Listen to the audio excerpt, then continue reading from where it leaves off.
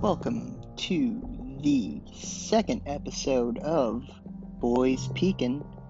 Today the boys talk the second episode of Season 1 of Twin Peaks.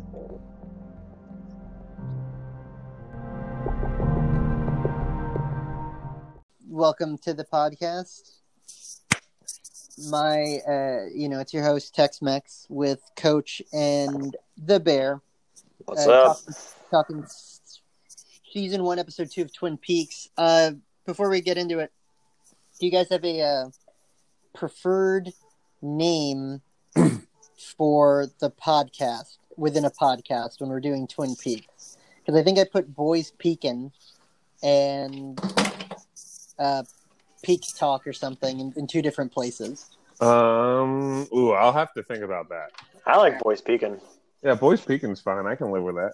Or Peekin' Toms. Boys Peekin' with that one picture of us from the first episode. Will be what we're going with for now. Okay, so I'm gonna read the wiki description of the episode, and then we'll get into it. I want to hear you guys' thoughts. So, staying at the Great Northern Hotel, Cooper meets Audrey Horne, the unruly teenage daughter of the hotel's owner, prominent businessman Benjamin Horne. Cooper and Truman interrogate James, who reveals he knew Laura was a cocaine addict, but that she also had been recovering until a relapse in the previous week. After James, Bobby, and Bobby's friend Mike Nelson are released from custody, James asks his uncle, mechanic Ed Hurley, to seek protection from the Bookhouse. That was in quotes. Shelley is horrified to discover a shirt belonging to her husband, violent trucker Leo Johnson, covered in blood. Donna reveals to her mother, Eileen Hayward, that she and James had fallen in love while James and Laura were seeing each other, and she feels guilty for betraying Laura and confused by her own contentment that she and James can be together now that Laura is dead. Donna visits Sarah to offer condolences, but Sarah has a horrifying vision of a gray-haired man. Angered that her brother's widow, Josie Packard, has control of the family sawmill, Catherine Martell plots with Ben to burn down the mill. Laura's eccentric psychiatrist, Dr. Lawrence Jacoby, listens to secret cassette tapes she sent him, revealing he is the one who unearthed the locket. Okay, so that was the mystery from last week, was who grabbed the locket. Did either of you guys figure it would be the weird psychiatrist? Yeah, I was not expecting that at all. Am I stupid for not understanding that scene? I didn't get it. Which one? The unearthing or the end. So he randomly found it, right? He'll get into it. Okay. They'll explain how he found it. Okay, so it's not something I'm supposed to know yet. No. So my dumbass thought it was a fucking third part of the locket. So I was like, how many fucking half hearts does this chick have? But and that cassette was her pronouncing her love for somebody else, right? That James dude? Or was it him? No, it was him, I assume, because it was him. That's why I thought. I was like, okay. She was like shitting on James for being dumb. It's like, I wish I found you earlier, because he's the psychiatrist. He's so smart. Yeah, that's why I thought it was. I was like, oh, I guess she just is a freaking whore and gave him another locket. But so he's the one who dug it up.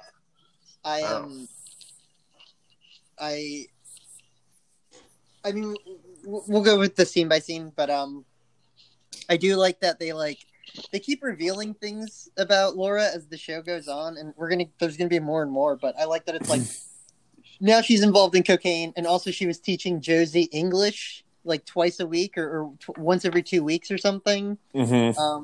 They talk about all her other activities, and it's like in this episode too, and I referenced it the last 2 weeks ago, where it's like, nobody gives a shit about Ronette. Like, Ronette survived whatever happened. And, like, the whole town shut down for Laura, right? Like, just Just a funny thing to think about. But no, big takeaways, Coach, from this episode 2. I do have to ask you 2 questions. What really went on between Marilyn Monroe and the Kennedys? And who really pulled the trigger on JFK? That's the opening. Jay Boner was just like, "What the fuck is this about?" Like, I was dying. I was like, "What the? Where's that?" Yeah, that opening, like him going about his morning, was great. I was like, "This is a great show." It's like the first 10 minutes, 5 to 10 minutes of the show is just like Cooper's breakfast and then like kind of flirting with Audrey. But yeah. What about you, Bear? What'd you think? Again, just terrible parenting. You're just like, oh, like this guy just was arrested for murder. Let me tell my daughter to date him. Like, just like mind-blowing parenting. I mean, I know it was released, but it still is like, hey, like I'm not 100. Like you're not 100% sure at this point that dude didn't kill a girl. So, like, I personally loved James's outfit when he went to dinner there. Yeah, it was just classic. Just like, what in the fuck? Like, what are these parents thinking? Like, from last episode, like the dude's like fucking drinking and then driving, and parents being like, oh, fuck it, whatever. Donna's cheating on Mike. Nobody's gonna talk about that. Yeah, the whole thing's fucked. I mean, they're all screwing everybody, but they're mad that their girlfriends are cheating on them, despite the fact that they're cheating on their girlfriends. Yeah. Everybody, like I said, man, everybody belongs in horny jail in this show. Oh, it's a small town. All you can do is do drugs and have sex. So, yeah. If there aren't any further thoughts you guys want to pop out, we'll go scene by scene on my notes here. We'll see. I'm trying to think. I don't think there's anything else I need to mention. Interrupt me. I'm just going through to see like. I mean, we're gonna go scene by scene. Like, I assume we're gonna talk about the absurd Laura's mother scene. Yes. So it opens. Also, but I'm gonna probably say this 1 or 2 more times just because I think it episode 3 is when the card. Believe it or not, all the cards aren't on the table right now. Episode 3 is when David Lynch puts all of the cards on the table. You'll understand in the opening, which when Jay Boner was watching, she's like, "Is this the credits? Is this the end of an episode?" And actually, how the episode goes, there's no way to really get into it without spoiling things. But episode 3 is when it's like, this is it. This is Twin Peaks.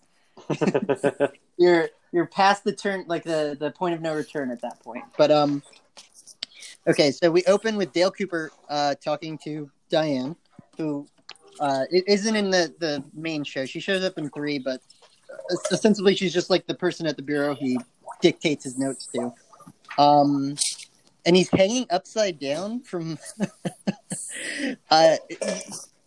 was he just doing like crunches? Like, yeah, what the fuck were those things? He was, it's the upside down crunches. You attach your feet to something, and then you have to do like the full pull up thing with your.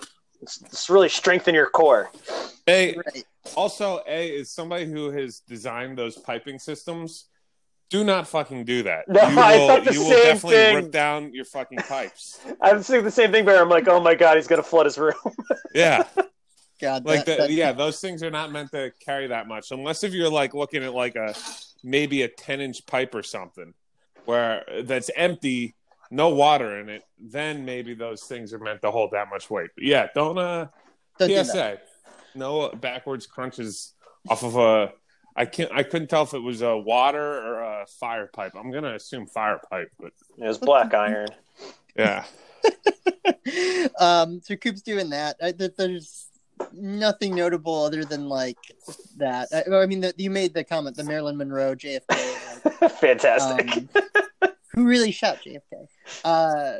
Yeah, that's just like Coop's the best. But then we go to the breakfast scene where he gives out a like stereotypical, but also just so perfect. Like, here's exactly what I want for breakfast. It's almost in the nature of like Ron Swanson. Yeah. What was the bacon? It was so cremated. Cremated. Yeah. Over hard. I know it's not good for me, but but you know what they say: old habits die hard. Just about as hard as I want those eggs. Like, but I mean, that's also when he's like, "Excuse me, but that was a damn fine good cup of coffee or whatever, right?" I've had a lot of cups of coffee. I couldn't imagine how bad that coffee tastes. That's like 90s diner coffee. But the thing is in a later scene, this isn't really notable, is where they're like, oh wait, no, I'm confusing this with another show I'm watching. But like back anyway, it still is like kind of the same time period. Yeah. Like they all fucking drink instant coffee, so all their coffee tastes like ass until you go to a diner where you get actual brewed coffee. Oh man, and then he with Audrey entering the room, we get him ordering grapefruit juice as long as they were freshly squeezed. Cut to Audrey Horne. Is she your new number one? Yeah, she's been my number one. I think I went on the record saying she was my favorite last time. Yeah, it's between her and the Diner Girls, right? Yeah, I'm a big fan of the chick with the abusive husband, Shelly. I know that I cannot say Shelly and not think of South Park. I know that Audrey's technically 18, but I'm pretty sure she was like 20. She was real old in that show. I think she was like 25. She looks like the actress. I might be wrong, but all the high school students, she might be the oldest real life actor at the time. Yeah, I'm pretty sure because I think what's his name? Bobby's like 21 or something, like in real life, and she's like 24 or 25, I think. So I don't feel nearly as bad about being like, oh, she is very attractive. She's also very much not like, the real person is very much, there's a whole thing where they were like, there's a whole Twin Peaks community that is like super into the Cooper, Audrey, ship and shipping them. And I obviously don't feel comfortable with that. It's that Always Sunny episode where the bar becomes like an underage bar, and they're like 17, 16-year-olds flirting with all the gang, and they're like in their 30s, and they're like, and then Dennis, like the one girl who flirts with Dennis, is 18, and they're like, oh, you're good to go. But that whole thing's uncomfy. It's more uncomfy to me that there is like a community that is like super into that ship, and it's like maybe there's a weird internet community about a David Lynch thing. Yeah, being creepy about women. But then Coop goes to the police station, and everybody he runs into has a donut in their mouth. Oh yeah, the sheriff is just stuffing his face full of a freaking jelly donut. Yeah, not eating a donut like a normal person, like literally shoving it into his face. Then we get the first scene with Shelly and Leo, where Shelly's about to go to work, and Leo's just like bitching at her, and she finds do my laundry. Yeah, she finds a bloody shirt. Also, they have their like machine outside. Their house is so shitty. Yeah, it's like with the ending scene where he's beating her up. It's literally just filled with freaking Tyvek paper and insulation. Yeah, it's barely a house. Like it's 4 walls, and they're gonna fill in the rest eventually. James gets interviewed by Coop, and that plays out pretty normally. He's such a soft boy. And that's all I can think anytime I see him is, you know what it fucking reminds me of? It reminds me of like the Derek Zoolander like modeling face every time. Oh my god, you're right. He's got the stupid hair too. Like he is Derek Zoolander. Like, oh my god, that's so spot on. In every fucking scene, and I giggle. It doesn't matter. And he's doing that like pouting into the distance thing. He's always sad, like, ooh. Yeah, ooh. Like he just said ooh. Yeah, and then there's that like awkward flashback kind of, and like it's a flashback of Laura saying help me. Yeah, okay, and then it's the Leo's upset because he's missing his bloody shirt, which that's a whole thing. In the prison cell, we get the football boys, Bobby and Mike, kind of reveal a little bit more of what's going on. They owe Leo Johnson $20,000. I think so. Which is like, that's a lot of fucking money. That's a lot of fucking money, dude. Especially for high schoolers. I don't know how much cocaine they had already sold, or if they just had $20,000. I don't know, but that's also a reveal of like, oh, the $10,000 in Laura's safety deposit box. That's half of the cocaine money. Yeah, so Bobby and Mike are into selling cocaine, so that's a thing. They don't seem to put together a plan, and Mike at least seems scared of Leo. I think Bobby's got his own thing since he's fucking Shelly, which is just like, not only are you like afraid of this dude who is selling drugs and like clearly violent, like I'm also going to sleep with his wife. Like Bobby just isn't making good decisions. Then I think it cuts to Donna's folks, and like I think it's just Donna waking up, and like, you know, her mom's like, oh, they said they didn't need you and we didn't wake you up, and that's where, you know, Donna's like, I'm happy. She didn't say it, but she's like, I feel like I'm in a dream. Laura's dead, and I can finally be with James. So shitty. Yeah. That'd be like, oh man, I'm so glad that Jorge's dead. I can date J-Boner now. I mean, go nuts. But it's just like so like surreal, that whole scene, and then nothing exciting there. But her mom's just totally okay with it. Yeah, just yeah, like isn't even like, hey, like maybe you're in high school, so like try to have bigger aspirations, and B, your friend just died, yeah, and chill. C, the dude you like might be a murderer. There's a higher than 0% chance he killed a girl. Yeah, yeah. Ed, Big Ed, our gas man, and the cops.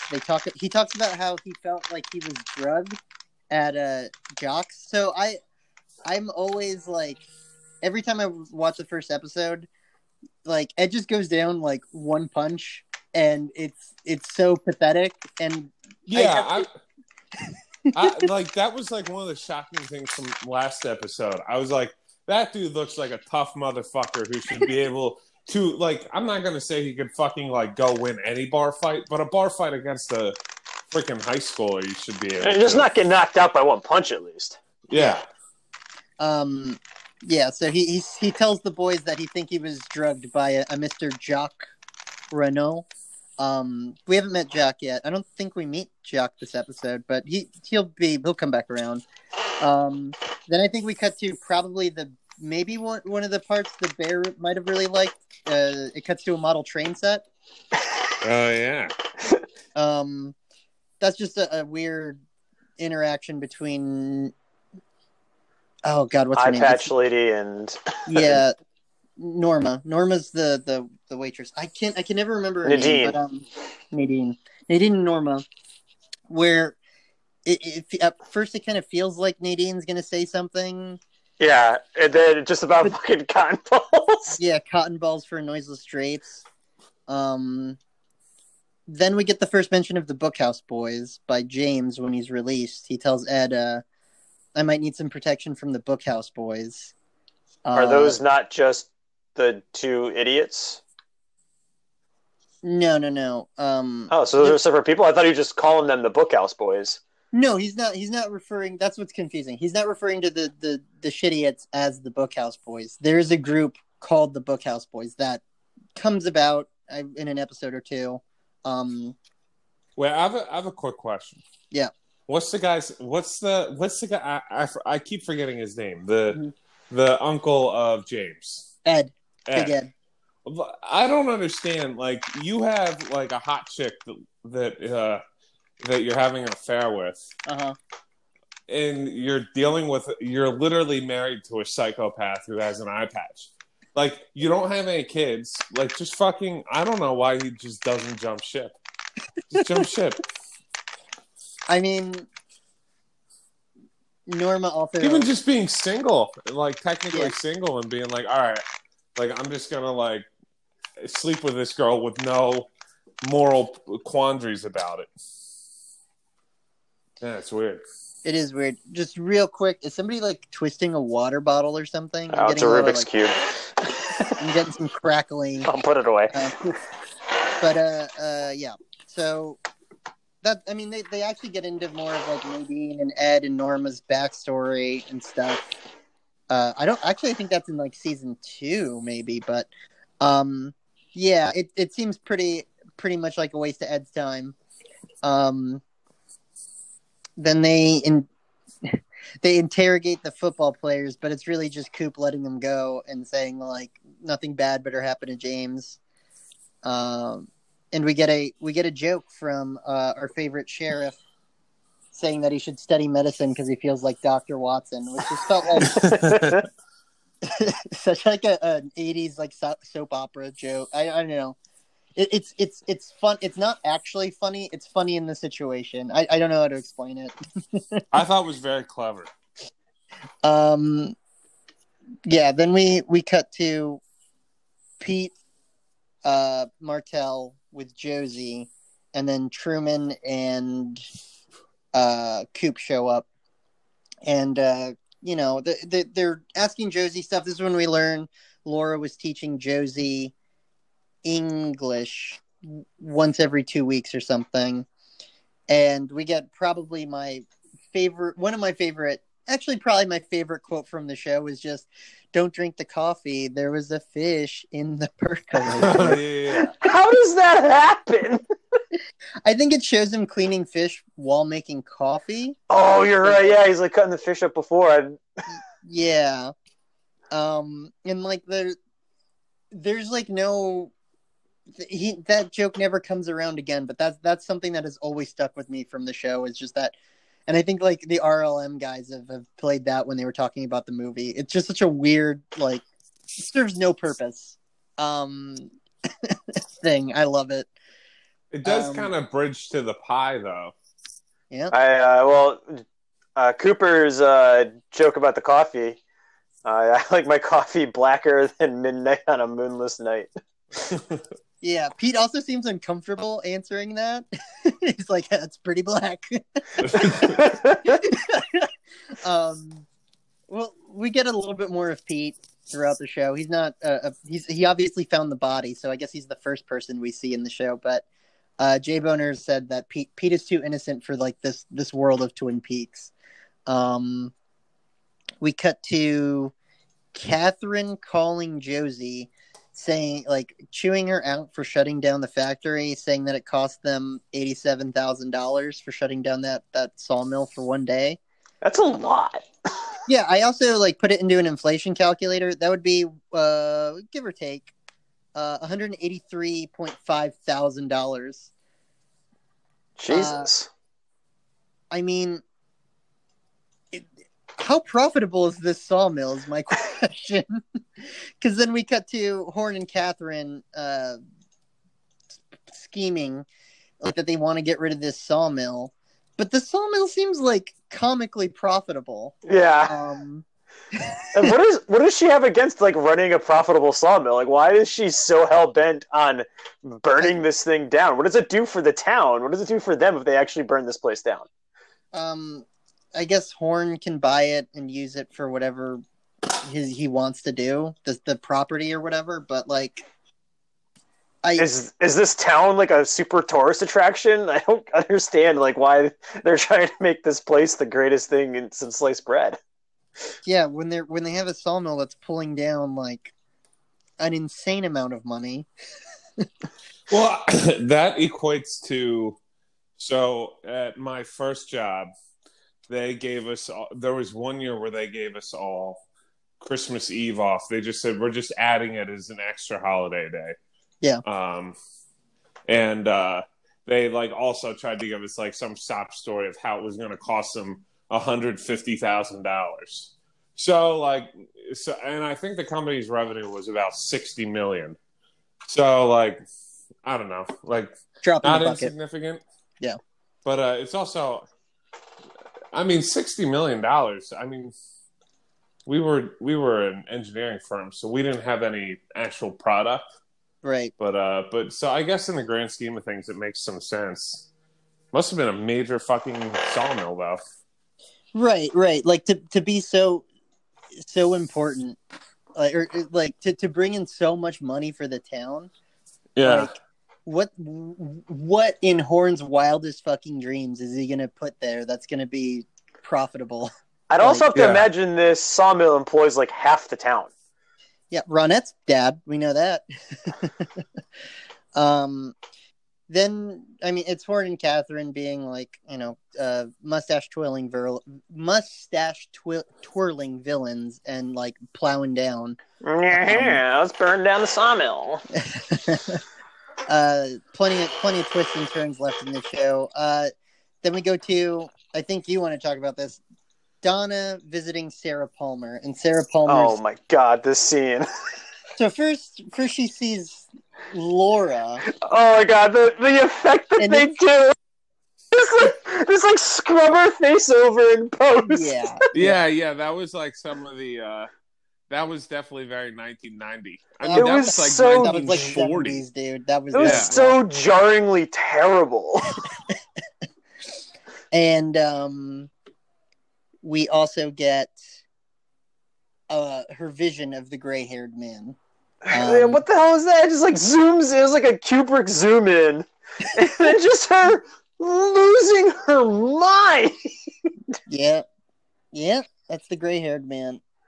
They might name him next episode or what that vision is, maybe. Yeah, so there's that weird scene, and Leland's trying to comfort her before, and he's like, "Please don't upset my wife." And leaves the room, comes back, and she's screaming. We get, "Don't assist your wife. Leave the room. Be a man. Be a man. Go to the bar. Pick her up after. Be a man." We get a quick scene of Hawk, Deputy Hawk, with who's my favorite character, with Ronette's parents. Again, nobody gives a shit about Ronette. Ronette's parents explain that Ronette worked at the perfume counter, and it was the sweetest. What was the joke? Sweetest job she ever had, or something. Yeah. At Horn's department store. Guess who it's named after? Then I think Hawk sees the one-armed man. I almost said one-eyed. The one-armed man, right? Yeah, just like being kind of weird. Yeah. It's like he wasn't doing anything in particularly weird. It's just they framed it to make it look like it was. So. Right. I mean, if the town, they keep showing the 51,000 people. If the town's actually 5,000 people, like, there's no way you don't know a one-armed man in your town. So, yeah, he is sus, and he tries to find him, but he like disappears, like loses him or whatever. Then we get Audrey's dance, where she's just dancing in her dad's not well office, to the soundtrack, which turns out to be music. And then I think she did that in the first episode too, in the diner, right? Mm-hmm. Is that when she stole your heart, Bear? No, when she was the hotel scene with the Norwegians. That was my favorite. I mean, nothing terribly eventful there. I think her dad had kind of shows he had a weird relationship with Laura. I think they mentioned it in the first episode that Laura was like visiting her handicapped brother or whatever, like infrequently. but like the dad is like, Laura died like a day or two ago, and like I lost you years ago or something. Like it's that dude, just he's not a great guy from what we've seen. Bad dad, arsonist. Hey, he's not an arsonist yet. Not yet. Just conspiracy to arson. Then we get to Bobby Briggs and his family life, his home life. His dad, I think it's Colonel Briggs. I think so. Talks like a character from a completely different show than everybody else. And ends up like he slaps Bobby, who's like for trying, like, starting to smoke a cigarette in the middle of dinner, and like knocks the cigarette into the mom's meatloaf, and the mom takes the cigarette out and is just like, "We're here for you, Bobby." And then, but like that, he slapped that thing, man. Like it was in the meatloaf. Is Colonel Briggs a better dad than Donna's dad? Well, isn't Colonel Briggs the one that let them go drink and drive? One would assume. But he talked about the rebellious nature of his son. And he's proud of it. It's okay. But he has to keep it within the confines of what's expected. So the Briggs household briefly. Get a glimpse of Bobby's home life. Then we get a quick diner scene where Cooper tries a pie. Was it Huckleberry? I don't remember. No, I thought it was cherry. I think it's cherry pie. I don't know if it was cherry. I'm pretty sure it's cherry. Yeah, I'm pretty sure it was cherry. I'll double check after this. But hold on, I got the episode up.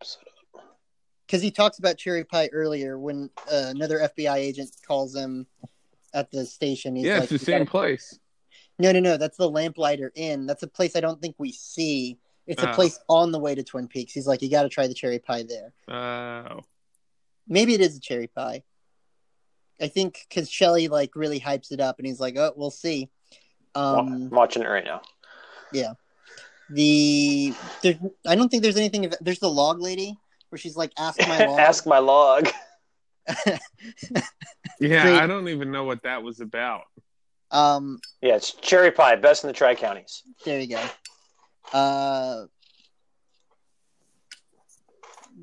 There's just the awkward scene with the log lady. Clearly the best character. Many have asked. Many have asked. Then we go to... I mean, it's not funny, but it's when... So we get a scene with Leo and Shelley. I think the third scene with Leo and Shelley. Leo's like chewing her out for losing the bloody shirt. And he's like, puts a soap. He goes full on rodeo. He's just spinning it around his head. I don't know if you noticed. At the beginning, he was cutting open a football. Yeah. My only thought with that was, I mean, she's sleeping with the football player. Did he accidentally leave a football in her house? I have no idea. But then he's like, he's putting fucking sock in a soap, or soap in a sock, and like. I always thought that was a joke, the soap in the sock thing. I was like, wow, is this like an actual means that people abuse their wives with? I mean, it's a thing. It's like a boarding school thing too. But Jesus. Yeah, but I just like getting like the fucking helicopter noises as he's like swinging it over his head. That is funny to me. Like, clearly that's domestic violence. It's terrible. But then we get like a like noise that's clearly not the audio from the room. Like, and he just looks super awkward doing it too. Yeah. So Leo beats his wife. Ponytail though. What's up? He rocks that ponytail. Yeah, he rocks the shit out of that ponytail. Then we get, I think you mentioned it, Donna and James eat with Donna's family while the football boys are outside complaining. And I think Mike's comment is like, first he steals your girlfriend, then he steals mine, and Bobby's like, Well, too bad we can only kill him once or something. Like, you were just arrested for potentially murdering someone. Maybe we shouldn't talk about murdering someone else. Yeah, probably. Then the dinner's awkward, and it's your typical high school scene. It's now is it season 2 of Stranger Things, the KFC? I think that's season 2. Things are looking good. Which is like peak. But it's awkward. They're left alone at one point. And then we get the final scene, which is Dr. Jacoby listening to we lost the bear. We'll give him a couple seconds.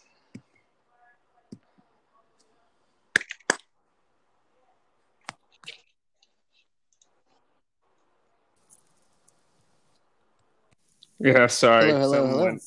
I don't know what happened. The sound just cut out. What was the last thing you heard? It was right after we can only murder him once. Oh, yeah. So then we get the final scene that's just like Dr. Jacoby listening to the tape and Laura flirting with him on the tape, and he has in his coconut, his fake coconut, he has the other half of the locket. So that was the second episode. I just because I'm going to ask, I think these are going to be the recurrings. Who's your least favorite person? Actually, let's go from the top. Who do you think killed Laura Palmer? Coach. Oh, geez, that's a loaded question. Oh man, I honestly haven't really thought about it in this episode because they really didn't reveal much. Leo's bloody shirt. Leo's bloody shirt, but Horn's a piece of shit. That doesn't mean he killed her. Might have killed somebody else. I feel like that's who we're supposed to expect, so therefore I don't expect it. Maybe the hotel owner. Horn. Yeah, he's a shitty dude. He's sketchy. I don't like him. The conspiracy to arson dude with the hot daughter. Yeah. Bear, how about you? He clearly wants, to control this town. She was helping Chinese lady or whatever she is. I think Josie's Japanese. I might be wrong. I'm sorry. Don't think. I don't think they've told us. I don't think they tell us. Racist. But teaching her English, which would only help her keep the sawmill. Right. There's some things there that maybe she came around one day, saw something she wasn't supposed to see, and bingo bang. Bear, what about you? I personally don't think we've been introduced to the killer yet. But what if it was the sheriff? That'd be wild. It's a possibility. The sheriff, he's like the does seem... I don't know. He's like the baby face of the whole show. Probably the least likely. I do love the scene where Coop immediately calls him out for dating Josie. How'd you know? Yeah. Okay. That's interesting. You don't think it was the receptionist? No, I don't think it was her either. I don't think she would be able to get away with it this long. Okay, so that's the whodunit. Did either the breakfast order or the cherry pie? Did they talk about food a lot in the show? Did you guys get hungry? Because I know I wanted pie with ice cream, and then I don't even like breakfast foods, but I really wanted breakfast foods during the opening scene. Wait, hold on. We don't really like breakfast foods, and I get fucking kicked for it out of the Discord for this shit the other day. I didn't comment. I gotta use your backup, man. This is horseshit. I could take or leave breakfast, but man, that scene hit, and I was just like, fuck, I really want like fucking eggs right now. Yeah, they do a good job of like putting that out there. I would say, or I had just eaten right before the show, so I wasn't like that hungry. But Okay. but the cherry pie was what was like, oh man, I didn't eat that much for dinner. Maybe I'll get dessert tonight. And then I ended up getting dessert later in the night. Go get a quick McDonald's apple pie. Yeah, I watched this on my lunch break, so I wasn't super hungry. There you go. Do you have I assume, Bear, your least favorite person was Donna's parents again? Yeah, probably. From the or I really don't like Bobby. He's a pain in the ass. Like Bobby's the hero. Yeah, he's like, I don't know. It's annoying. He's a fucking high school quarterback that doesn't go to practice. Yeah, that's the killer for you, isn't not it? Go to practice. I mean, like that is you're pretty the quarterback shitty. and it's high school football. I guess it is like the 90s, so like this is it when doesn't it matters matter the most. quite as much, but whatever. I should have known him being a shitty quarterback. Something tells me this town doesn't have the greatest football team in general.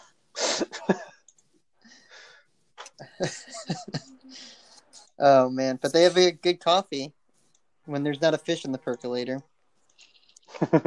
What about you? Did anybody pique your least favorite radar, Coach? Least favorite? Like, who set you off for doing the stupidest thing, let's say? I mean, obviously, the mustache twirling villains, they're really annoying. It's like she was just being a good person, given this town mourning time. Like, one day. That was crappy. I don't like her. And then Laura's mother, just like, stop screaming so much. It's so annoying. I know your daughter just died, but like, come on. Keep it together, woman.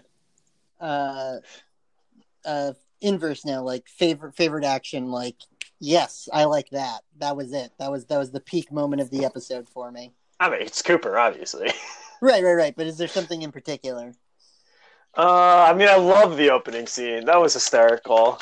The hanging from the fire pipe and the Marilyn Monroe, JFK. And I love his obsession with food and like the small town. Like, he got on the phone with his supervisor or whatever. He's like, "Come in here, and I've got this great spot for you to go on your way." And it's like, you're investigating a murder, and all you can talk about is how much you love this small town. He did talk about the pines again. He said it smells like Douglas firs or whatever, right? Yeah. What about you, Bear? Best part of the episode? I mean, my favorite part was the fish in the percolator. It's just like freaking ridiculous as a plot point. Yeah. he just comes running out. I will say one thing. I like in the like actual serious part. I would say like that bloody shirt isn't gonna not mean anything. I feel like What if it doesn't mean it? What if it's never mentioned again? That would be. I probably wouldn't be that surprised, considering there was somebody with a log that was trying to have their log, trying to get people to ask their log questions. So I could see it. She's pretty upset when he didn't. Okay. Final little bit. Any predictions for what's going to happen next week? Any reveals we're going to get? Bear? Something. I mean, obviously something with the therapist is going to happen. Okay. I'm assuming that this murder is solved by the end of the season. So we'll be on. I will tell you that not. It is wow. Not. All right. Because David Lynch never wanted it to be solved, and it doesn't get solved. I think it gets solved 7 episodes into season 2 because the studio was just like, you have to solve this. Like, okay, wow, that's interesting. Yeah, I would just say probably something with the therapist. the therapist. We're gonna get something from Jacoby. What do you think? Do you think he? I mean, he's had the thing since. Well, we don't know. I was trying to think. Was there? I don't remember when he received it. I just saw it because it just showed him putting it in the thing, right? Yeah, it's the vision. Yeah, it's just the vision. So we don't know how long he's had it, but like, he was pretty like shitty during his like interview with Cooper or whatever. Yeah. Or...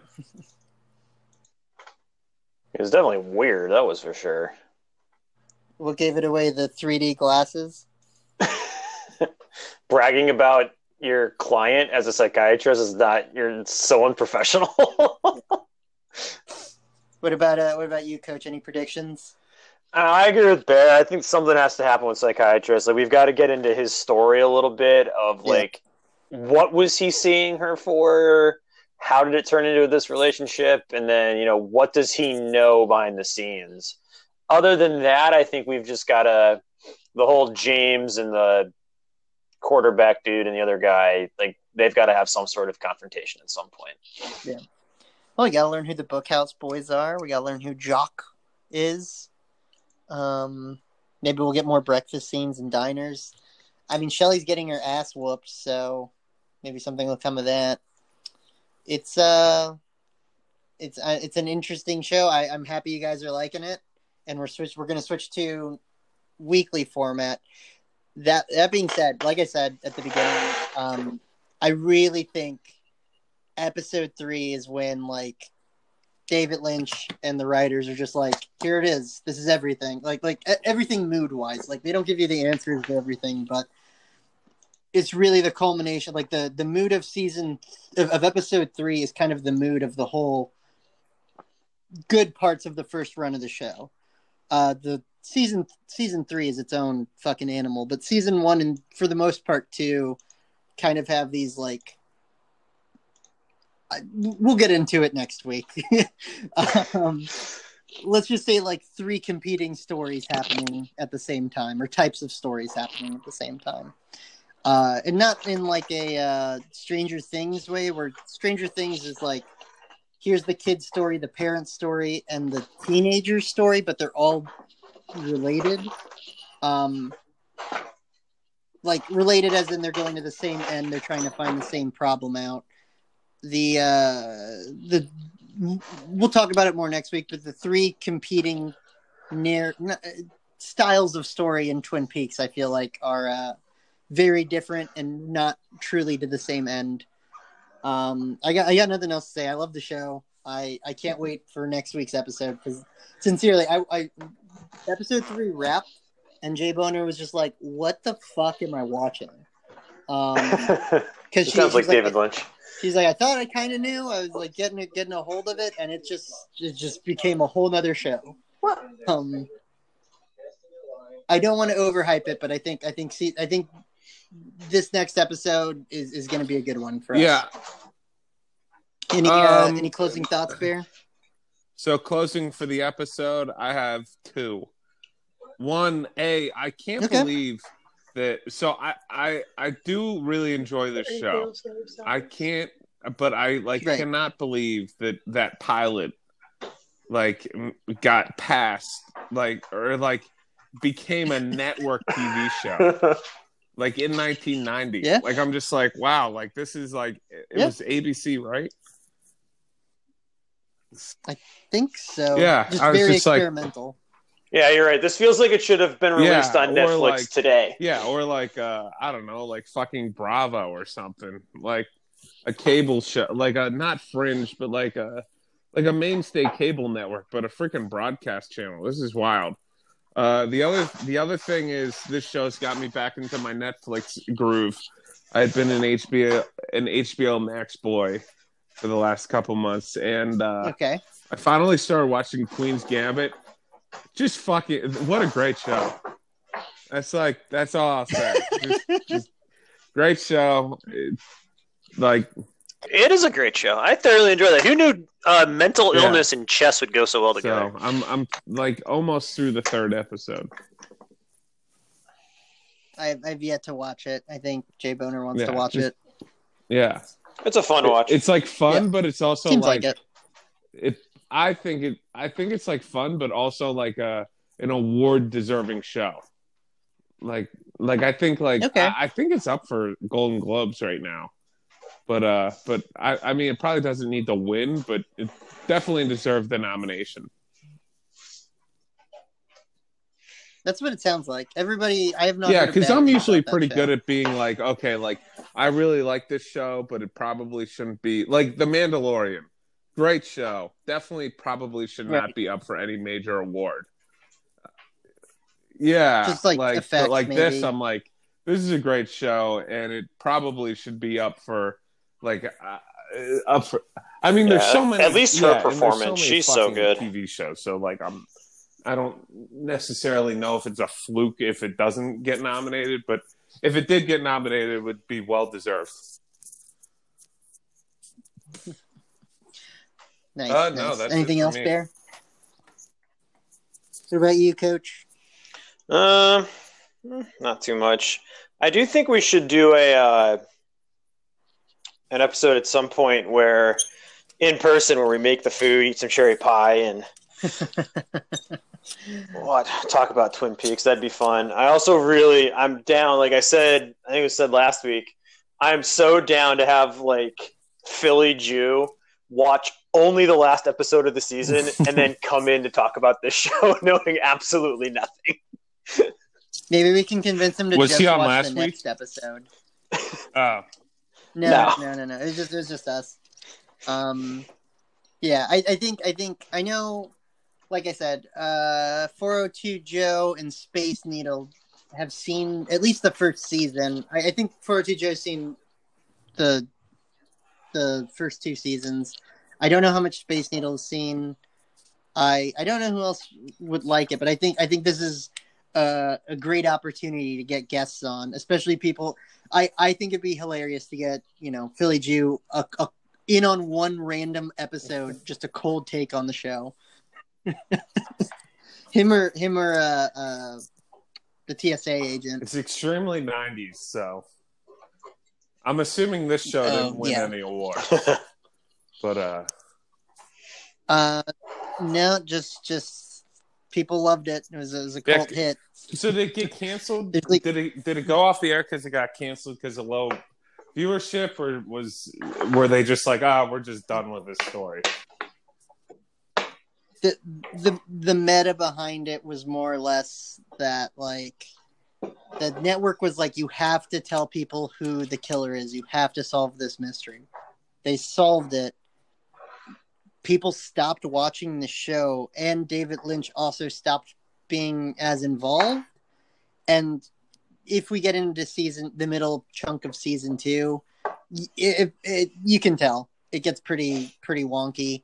And then it gets canceled, and David Lynch comes back, and he's like, I think he only directed the last episode, but the last episode is like pretty wild.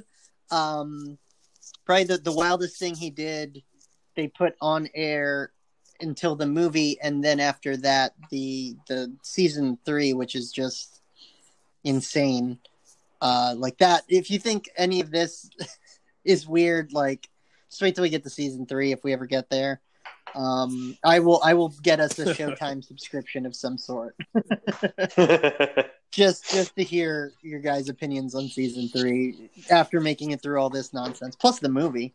No, but that's what happened, Bears. It got canceled after the mystery was solved. So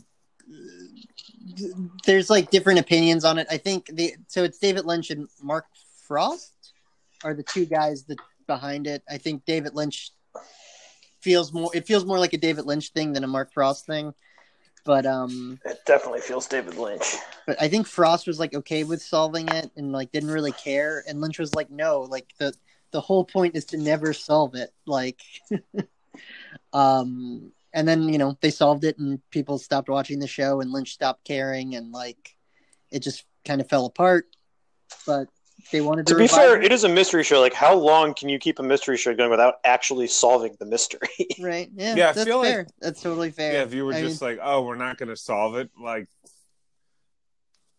Oh, I'd probably lose interest, be, like, honestly. very upset if I like invested my time in an entire series and then just to like it just ends and I'm like, what the fuck?